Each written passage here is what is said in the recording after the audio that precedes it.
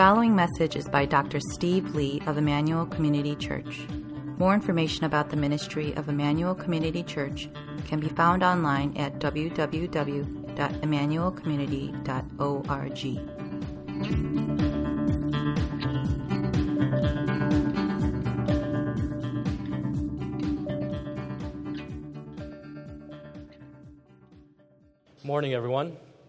The text for our morning is Luke chapter 11, verses 5 to 13. We're continuing on in what I mentioned last week would be a brief 3-week mini-series on this topic of prayer.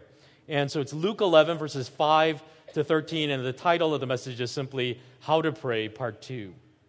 And it reads, "And he said to them, 'Which of you who has a friend will go to him at midnight and say to him, Friend, lend me 3 loaves, for a friend of mine has arrived on a journey, and I have nothing to set before him.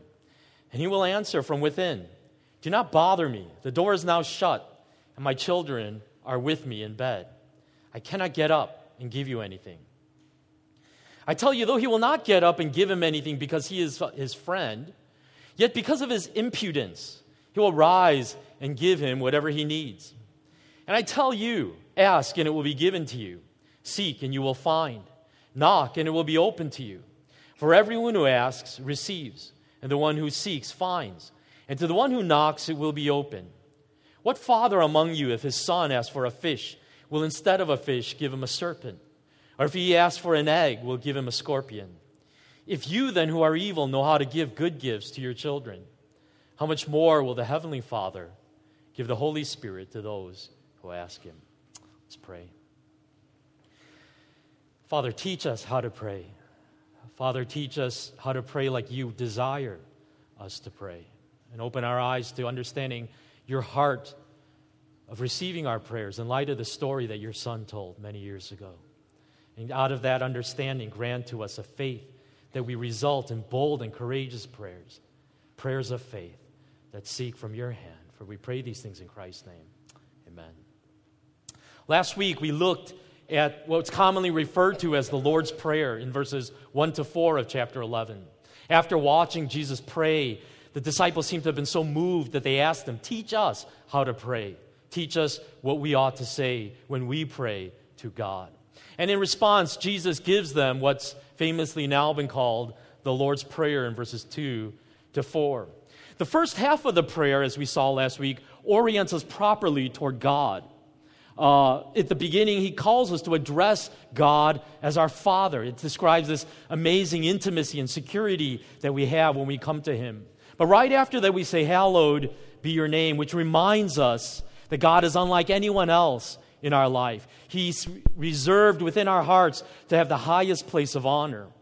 He alone is God. And then we saw this prayer, your kingdom come, reminding us that prayer is not about dumping our wish list on God, a bucket list of everything that we want him to do like a divine Santa Claus. But it is to come with him and saying, your kingdom come, your will be done. It is a heart that comes to God heavy with burdens, saying there are a lot of needs that I have in my life, and I know exactly what I want you to do. But I come with the spirit of submission to say, what is it that you want from my life, God? What is it that you want to do in me? I'm here to listen as much as I'm here to talk. And then in the second half, give us each day our daily bread and forgive us our sins, for we ourselves forgive everyone who is indebted to us, and lead us not into temptation. The second half is basically now the invitation to ask of God. What are the things that you need of God? We don't have to grovel. We don't have to feel embarrassed or ashamed of bringing the things that we need. But as a loving Father, he wants to provide for us. And so Jesus gives us this open invitation. Pour out your heart to me. Let me know the desires of your heart, the things that keep you up at night, the things that you long for. And God desires to provide them. Not only our physical needs, our daily bread, but also our spiritual needs. And as I mentioned, you might not have really caught it, but at the very end of that message last week, I said, and part of that idea of praying in this way is that we pray and then we watch with anticipation what God's answer is going to be. And without that watching, without that anticipation, we cannot develop a rich and mature prayer life. In Acts chapter 12, there's this very interesting story where Herod imprisons Peter. This is right after Herod killed James, the brother of John. He was one of the sons of thunder that we saw in Luke chapter 10. So he's killed James, the brother of John. And so there is a very real threat on Peter's life as he is the second of the apostles to be imprisoned. And so the church gathers for this all-night prayer meeting at Mary's house. And miraculously, Peter gets released from prison when God sends an angel to his jail cell. And he finds himself in this empty, abandoned street in the middle of the night, and he doesn't know where to go. So he goes over to Mary's house. Now, Mary is not the mother of Jesus, or is she Mary and Martha Mary? She is actually Mary, the mother of John Mark, who was actually the gospel writer of the Gospel of Mark. And so, interestingly, that's the same house where this prayer meeting is happening on Peter's behalf. And he knocks at the door of Mary's house. And in Acts chapter 12, verses 13 to 14, we find these words. And when he knocked at the door of the gateway, a servant girl named Rhoda came to answer. Recognizing Peter's voice in her joy, she did not open the gate, but ran in and reported that Peter was standing at the gate. And you can picture this frantic girl excitedly interrupting this really intense all-night prayer meeting and screaming, "Peter's here, Peter's here." You won't believe it. And the funny thing is they don't believe it. In verse 15, they said to her, "You are out of your mind." But she kept insisting that it was so. And they kept saying, "It is his angel." It's this really bizarre scene where they are praying for Peter's release, and Peter is standing at the gate, and they're saying, "You are crazy, woman. Leave us alone and quit bothering us because we got to get back to praying for Peter, our brother Peter's freedom." The answer to their prayer is standing at the gate, but they don't believe it. And so they keep praying. It's interesting, that I think that probably describes a lot of our prayer lives as well. We pray out of duty, but without much expectation that anything is going to change as a result of our prayers. That's sort of the dirty little secret about prayer, isn't it? There's so many passages in the Bible about praying that we can't really sidestep it. We know that if you're a real Christian, you ought to pray. So we pray. Pray before meals, pray when we have a need. But the nagging little secret is, do we really believe that prayer does anything? Do we really have any honest expectation that my world changes after that prayer has been uttered? In fact, let me just ask you simply and honestly, do you remember the last answer to prayer that you've received from God? I suspect that for a lot of you, you can't even give a testimony like that of the last answered prayer. And in truth, even if God answers the prayer, maybe it was about an illness that you had a recovery from, or maybe it was that job opportunity that you asked God and you got it. But even after you receive something like that, I think in truth for a lot of us, there's still a bit of skepticism, a little bit of doubt going, was that really because of my prayer? Or was that just what was going to happen anyway? That was just the natural course of events. I think this is precisely the attitude that Jesus is trying to address here in Luke 11 when he tells this story. The story begins with this interesting phrase, "Which of you?"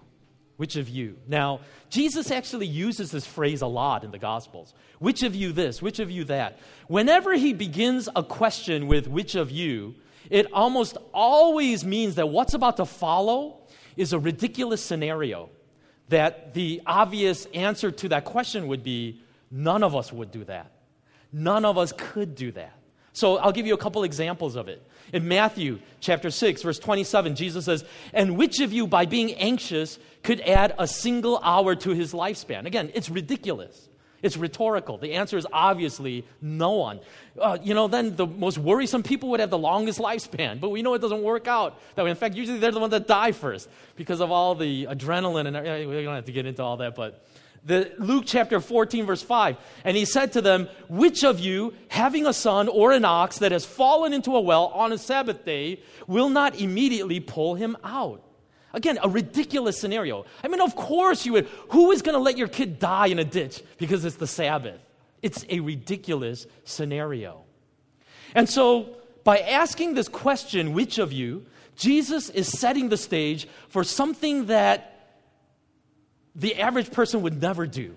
This is an extreme situation. So we find this at the start of the story, this person, this host in a very difficult situation. He's got an out-of-town visitor who hasn't eaten, and he has no bread in the house, and it's midnight, and he's got to feed this guy.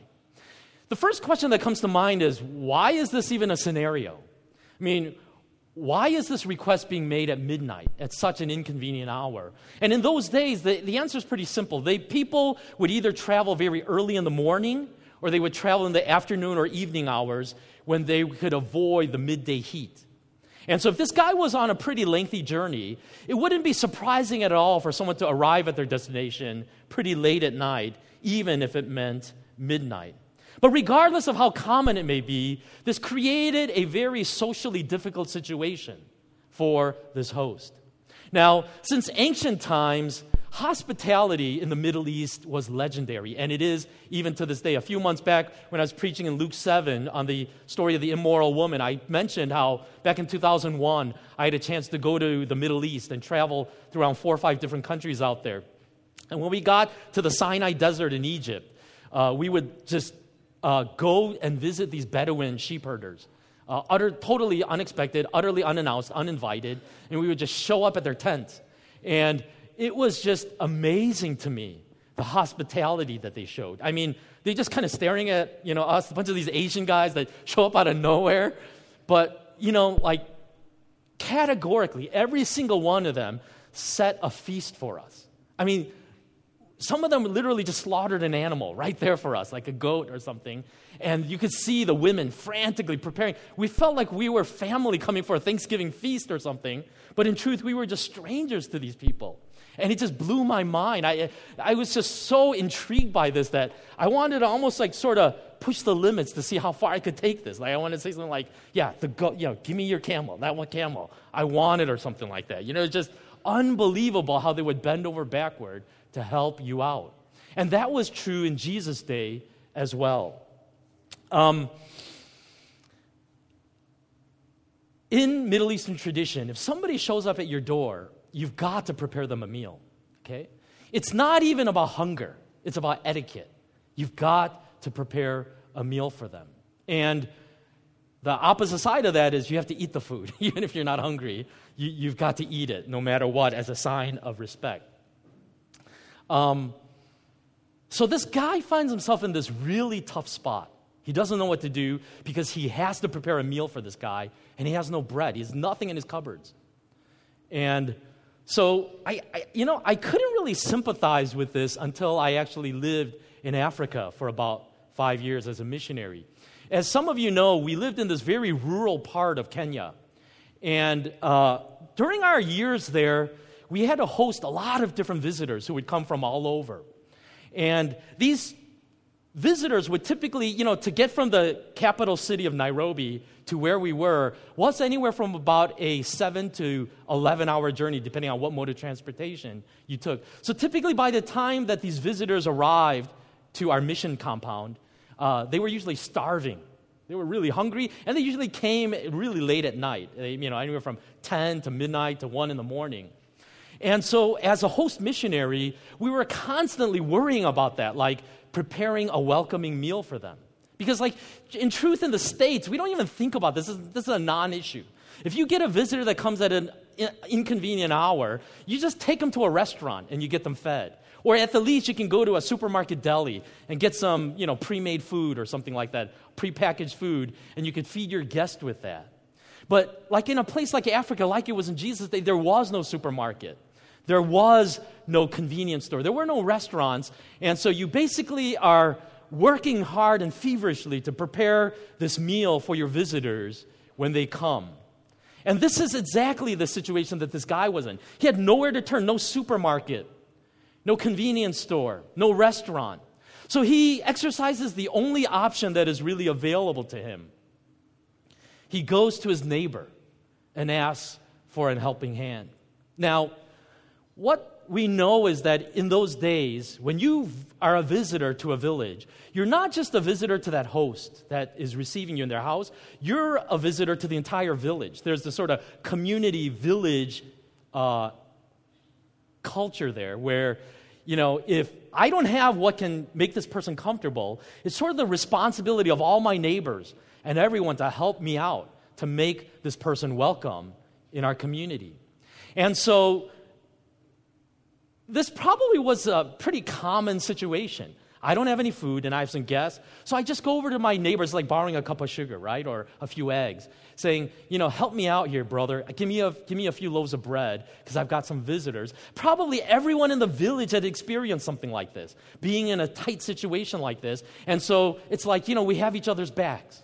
When you need something, you just come to my door so that even if it's midnight, now obviously the midnight situation is a bit of an imposition, but up to now, everything that Jesus is saying is pretty standard stuff, This is all just regular life in the village that we're all familiar with, but it is at this point that things take an unexpected turn in the story. In verse 7, it says, "And you will answer from within, 'Do not bother me, the door is now shut, and my children are with me in bed.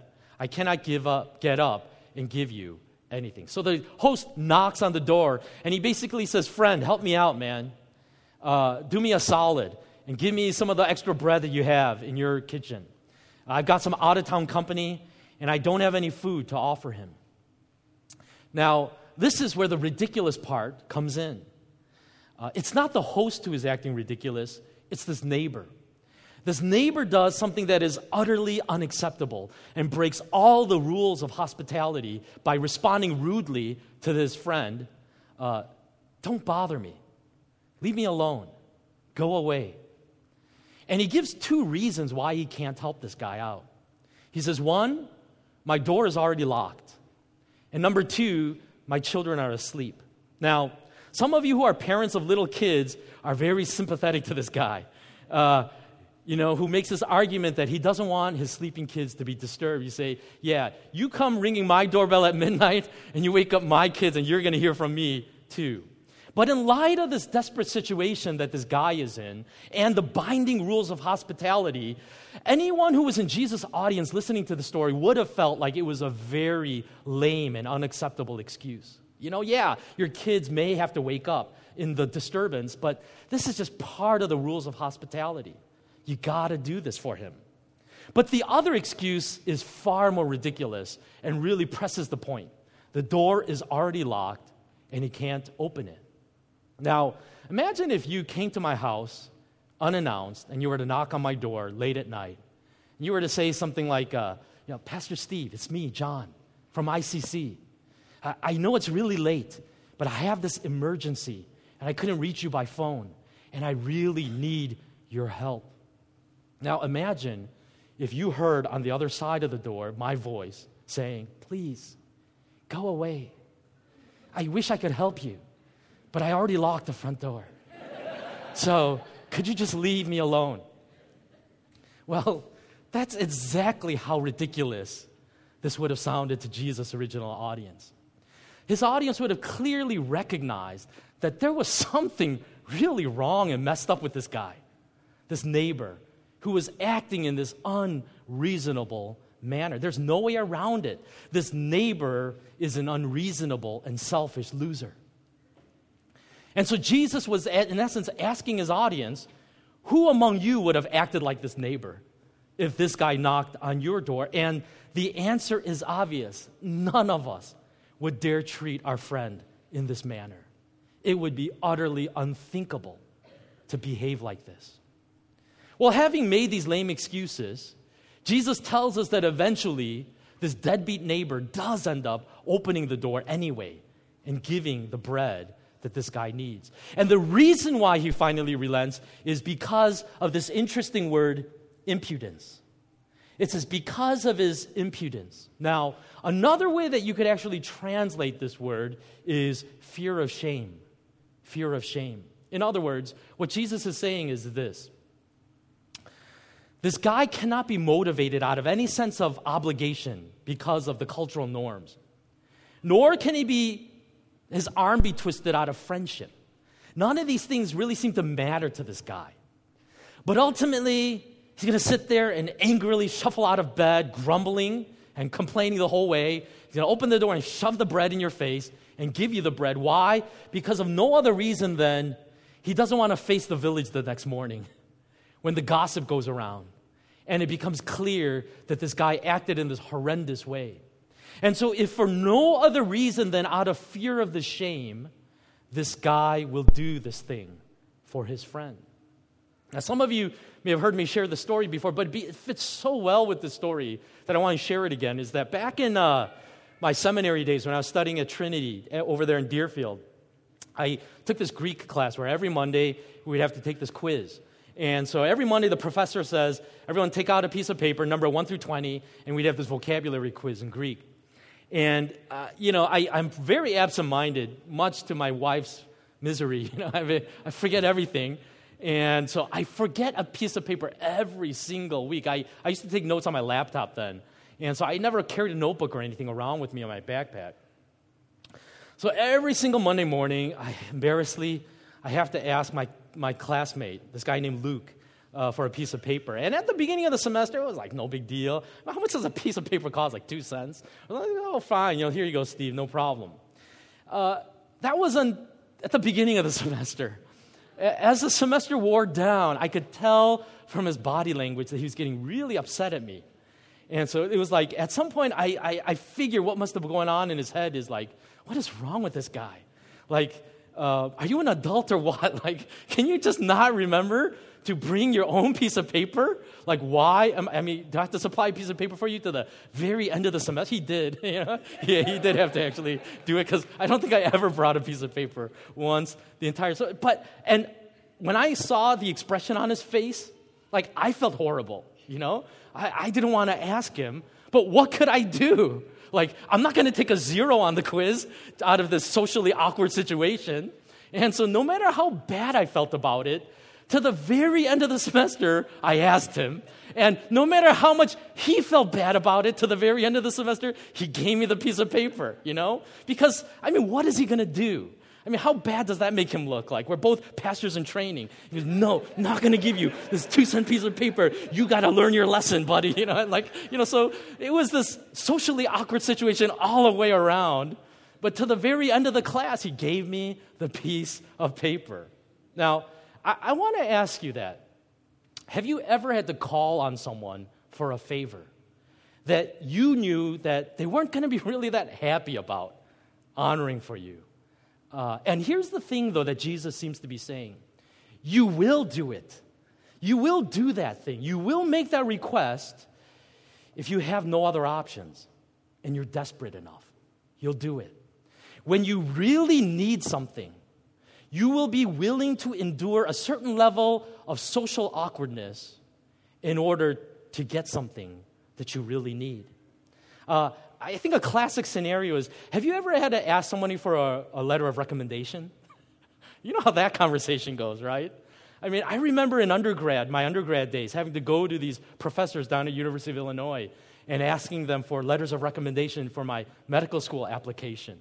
And I felt horrible. You make this office appointment, and these guys are so busy, and they've got so much on their plate. And the second you ask them, you kind of see that look in their eyes, like, like another referral letter.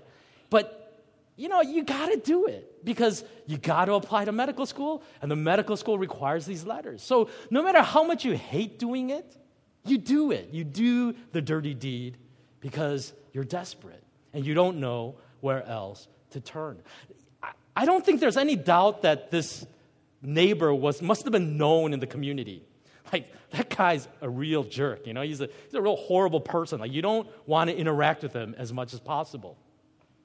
But this guy will go to his house and still ask him for bread because he says he's the only guy I can turn to. He's the only one with bread in the village, so I have to go to him. And this is what Jesus seems to be saying to us through this story.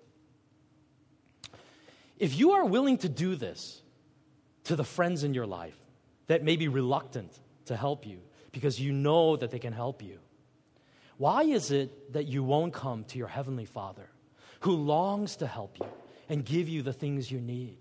Why is it that you are so resistant to prayer and asking me for the things that you need in your life? It's as if Jesus is saying, you'll turn to everybody else before you turn to me. I am like your last option. I am like the final person you go to when every other option has failed you. And Jesus is asking, why is that? Why don't you look to me? This is why right after the parable, Jesus says these words in verses 9 to 13. And I tell you, ask, and it will be given to you. Seek, and you will find. Knock, and it will be opened to you. For everyone who asks receives, and the one who seeks finds, and to the one who knocks it will be opened to you. What father among you, if his son asks for a fish, will instead of a fish give him a serpent? Or if he asks for an egg, will give him a scorpion? If you then who are evil know how to give good gifts to your children, how much more will the Heavenly Father give the Holy Spirit to those who ask him? You can see a clear contrast that Jesus is making between our flawed, sinful fathers and our perfect Heavenly Father. He's saying, you can just imagine this unimaginable scenario of a father being asked by his son, can I have some fish because I'm hungry? And the father going, here's your fish. And throws a snake because, gotcha, you know. That's ridiculous. It's an utterly ridiculous situation. No, you can't even imagine a father that evil that he would throw a snake on his son, fooling him into thinking that it was food. But here's what I think Jesus is saying. You can't imagine your earthly father doing something like that to you. But what about your heavenly Father? You know, when it comes to God, I think for a lot of us, we're not really sure. We're not really sure if he has our best intentions in his heart. We're not really sure that he doesn't want to hurt us in some ways and that he truly has our back. And what Jesus is calling out of us is a heart of faith to believe in the character of our God who loves us and cares for us and is to be trusted. I think a part of the problem with trusting God in this way is the fact that sometimes our prayers seem to go unheeded, that we do pray about things. And it's not like we get instant answers to everything we're seeking. If he really cares about me as you claim he does, why does it feel at times like I'm praying to a brick wall? My prayers just fall right off the ceiling and right back down onto the floor. If you look at verse 9, there is this implication of a certain perseverance needed in prayer. You can see this progression that Jesus is laying out of starting with just simply asking to this actively seeking, then to this picture of a person knocking and knocking until the door is finally opened. And the tense of these verbs actually is such in the Greek that they imply not just a one-time action, but something that is done continually. In other words, we could actually more accurately translate these as keep asking, keep seeking, keep knocking. But this raises a dilemma, I think, in a lot of us, is if God really has my back, if he really cares about me, why do I need this perseverance? Why is it that I have to keep asking? It seems rather cruel. Why does God do this to me? Why does he make me feel like I have to grovel and keep begging until he finally will do this for me? Philip Yancey expresses his own feelings about this as he writes, as I ponder Jesus' stories, I cannot help wondering why God places such a premium on persistence. If I find it tedious to repeat the same requests over and over, surely God tires of hearing them. Why must I pound on the door? Why won't a single sincere request suffice? I think he asked the question that all of us wonder. If God loves me, why does it feel like I have to pound down the door to get a reluctant neighbor to answer my request? Well, if we see God as nothing more than a divine ATM machine that this question makes a lot of sense to us, And it's this idea like, all I should have to do is enter my PIN number and the cash should come out. Like, why isn't prayer that simple? Ask and you will receive. Why does God ask me to keep asking, to keep persevering? It's because prayer is not about God being an ATM machine. It's not about Him being a divine Santa Claus or a cosmic butler giving us whatever we want. The design of prayer is so much deeper and so much bigger than that. Philip Yancey goes on explaining prayer in this way. We may approach God with some material benefit in mind, and sometimes blessedly we receive it. But in the very act of praying, we also open up a channel that God can use in transforming us, in making us good. Persistent prayer changes me by helping me see the world and my life through God's eyes. As the relationship progresses, I realize that God has a clearer picture of what I need than I do.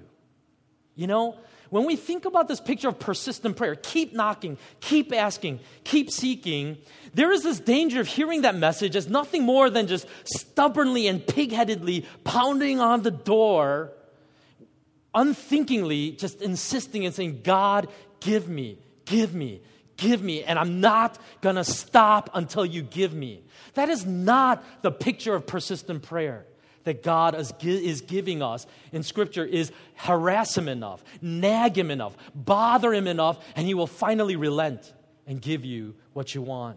The picture of persistent prayer in Scripture is entering into a conversation with God, an extended conversation with Him, in which we make our needs known, but also in making our requests to Him, allowing God to speak to us about our requests, and helping us to understand that maybe the answer is not as straightforward as God giving me whatever it is that I want from Him.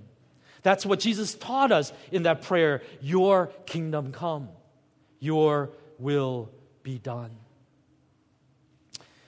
Sometimes God's love is shown to us by not giving me what I ask for, because we're asking for the wrong things. This is a part of this conversation that we enter into with God. Is, in truth, sometimes I'm just asking for the wrong things in my life. And it takes a season of prayer for me to come around to realizing that. Because when I first make the request, all I'm thinking is, I know what's best for my life. I know exactly what will make me happy. And God, if you really love me, you'll give me this thing. So give it to me. But God says, in essence, is saying, keep praying, and we need to talk. And I need you to come around to understanding this thing that you're asking for is going to actually hurt you more than help you. George MacDonald puts it like this: a God that should fail to attend to one single prayer, the feeblest or worst, I cannot believe in. But a God that would grant every request of every man would be an evil God. That is no God, but a demon. If God did everything you asked, this world would be hell. All right, now I'd pray that every one of you be turned into goats. If God did that, I'd have such a fun time. It'd be so interesting. And you would have hoofs, right? This is obviously not the picture of paradise. This is not the picture of a good creation, for a God to bend to our every will. And so part of this picture of persistent prayer, one of the reasons why I need to ask and ask and ask is because sometimes God needs to do a work in my own heart to help me to recognize that even the asking is revealing something in my heart that needs to be corrected. Sometimes we may be asking for the right things for the wrong reasons.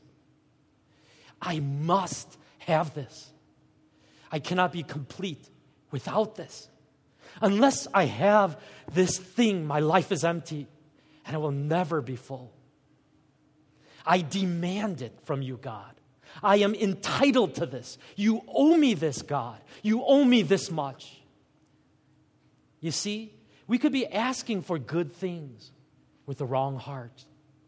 And I think this is particularly true of things that we want desperately. And by persevering in prayer and entering into this conversation with God, God has an opportunity to challenge and purify these motives in our asking, in the things that we long for. You know, back in the day, I remember that I entered the season when I got into a little bit of panic about getting into medical school, you know. I don't want to get into the whole story of it, but I had lost my MCAT books and I couldn't study all summer, and it was an entire train wreck unfolding right before my eyes. And I began to think, oh my goodness, I am not going to get into medical school. I'm not. And that sent me into this pretty intense season of prayer where I was crying. I was even fasting. I was crying out to God, saying, God, please, please, please let me get into medical school. While I was praying that prayer, God was beginning to do a work in my heart, revealing some junk that was in there that he needed to deal with. Because ultimately, I do believe that it was God's will for me to get into medical school and become a doctor.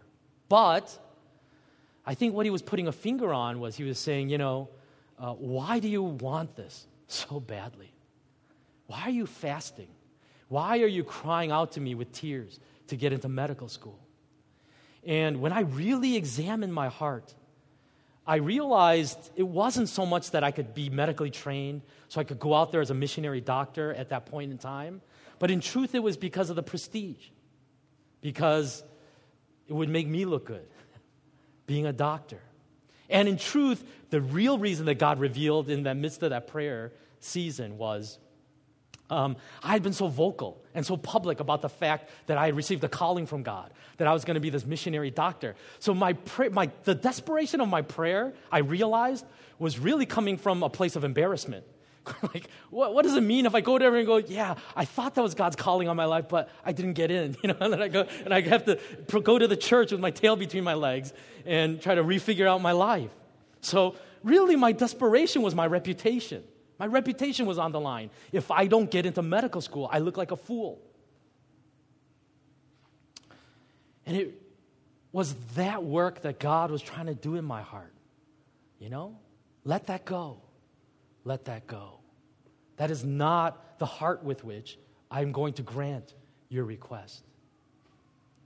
To pray with perseverance and persistence is to let our heart's desires be known to God. That's okay, because that's our starting point. That's all I know. In my ability to understand my life, that's all I can bring to Him are the desires of my heart, the things that I feel I need in my life. But I do so with this humility that invites God to speak into that. Dallas Willard writes this: it is a great advantage of requesting in prayer that it not be a fail-safe mechanism. For human finitude means that we are all limited in knowledge, in power, in love, and in powers of communication. Even disregarding ill will, it is small wonder that we do not and often cannot grant or be given what is requested of us or by us. We do not know enough, and our desires are not perfect enough for us safely to be given everything we want and ask for. It was interesting. When I was driving home from the ministry center yesterday, Judah, my son Judah and my daughter Bethany were in the car with me. And my son Judah, just as we're pulling out of the parking lot, just asked this question out of the blue, and he's like, how do you know when it's God's voice or if it's just your own thoughts in your head? That's what my son, he's third grader, okay, if you don't know. He's only in third grade, and he asked me, how do I know when it's God speaking to me or if it's just a thought in my own head? And I was like, how do I even get into this with this kid, you know? Like, I don't even know where to begin. But I was blown away by that question because, in truth, I think that's the same question all of us are wondering. You know, you're talking about entering into this conversation with God, but how do I know when it's God speaking to me? And I don't have a simple answer for that other than to tell you just enter that conversation. And I believe as you enter it, there will be the self-attesting authority to the voice of God that you will come to recognize in your prayer life. And I found that to be true in my own life, that sometimes as I'm praying about these things that I desperately want to happen in my life, in the life of our church, in the life of my friends, in my family, my children, that sometimes out of the blue, this idea comes in my head. And I don't even know where it came from. And as I really think about it, I realize even after hours of just nothing more than self-reflection, I don't think that insight would have come to me. I was just praying about a conversation that I had recently with a friend that was really bothering me. But something about that conversation just didn't go well. And I couldn't put my finger on it, what it was. And as I just lifted that conversation to God and was just praying about it, it was like the lights were turning on left and right, and God began to expose some pretty deep motives in my heart that were driving that conversation, that He was leading me to repent about. And when I really think about that, I go, I don't think that's just me problem solving and thinking about my life and trying to figure my life out, but I believe that was the Holy Spirit coming and doing what only He could do, leading me in that way. And I think that is this invitation to persistent prayer that God is inviting you. It's not a platinum carte blanche, saying, yeah, ask and I'll give you anything. That's not the invitation of Jesus. But what the invitation is this. You have a Father in heaven who loves you and who wants only the best for your life. He wants to give you only good things. But in order to receive these things, we need to talk. We need to go on a journey together. And we need to explore some things in your heart that you may frankly not really be ready to receive right now or understand. But at the end of the day, as you submit yourself to this conversation with me, I am going to do ultimately in your life something far better than maybe your initial request to me could have ever envisioned. As was said at the beginning of our service, immeasurably more than you could ever ask. You're shooting too low. You have no idea what I want to do in your life and the life of your loved ones. Let us pray.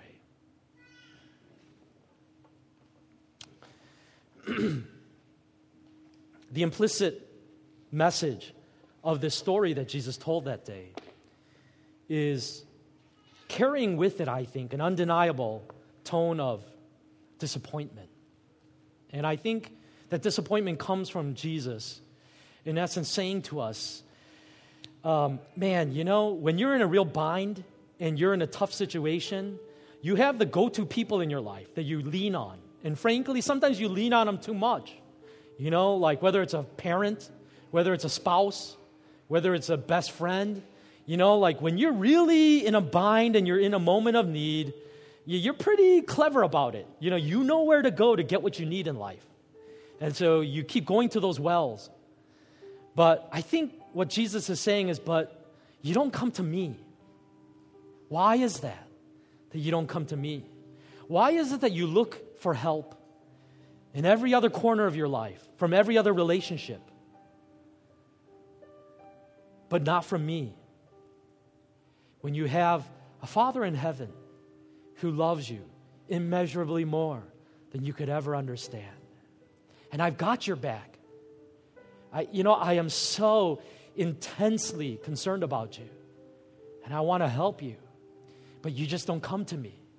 You exhaust all your other options. And prayer becomes that final last-ditch effort in the 11th hour when your life is falling apart. But what Jesus is inviting us to is a heart of faith that turns to Him first. But here's the thing about turning to Him. I think part of the frustration is He's not an ATM machine.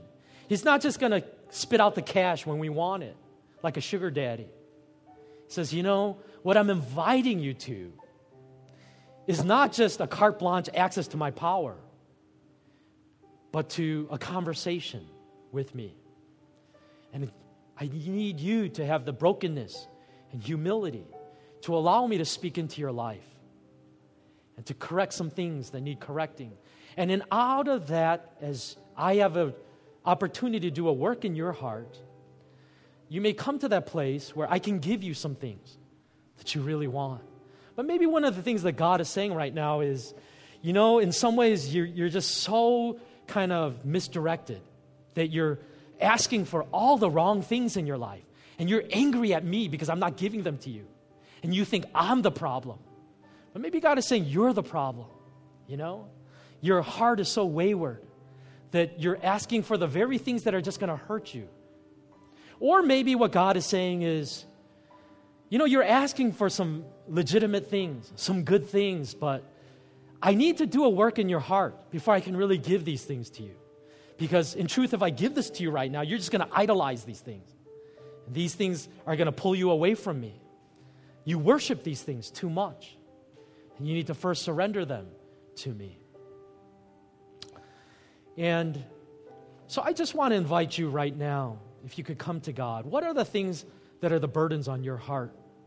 What are the prayer requests that you feel like are going through seasons of being unanswered? And maybe you're upset at God, saying, you know, don't you care? Don't you care? And God is saying, you don't have no idea how much I care. You have no idea how much I want to work in your life. But I want to do immeasurably more than you could even understand in your life. So you need to surrender that control to me. You need to let me take your life in my hands and do what I desire to do in you. And when you do that by faith, I'm going to do a work in you that you could never imagine or believe. Let us pray.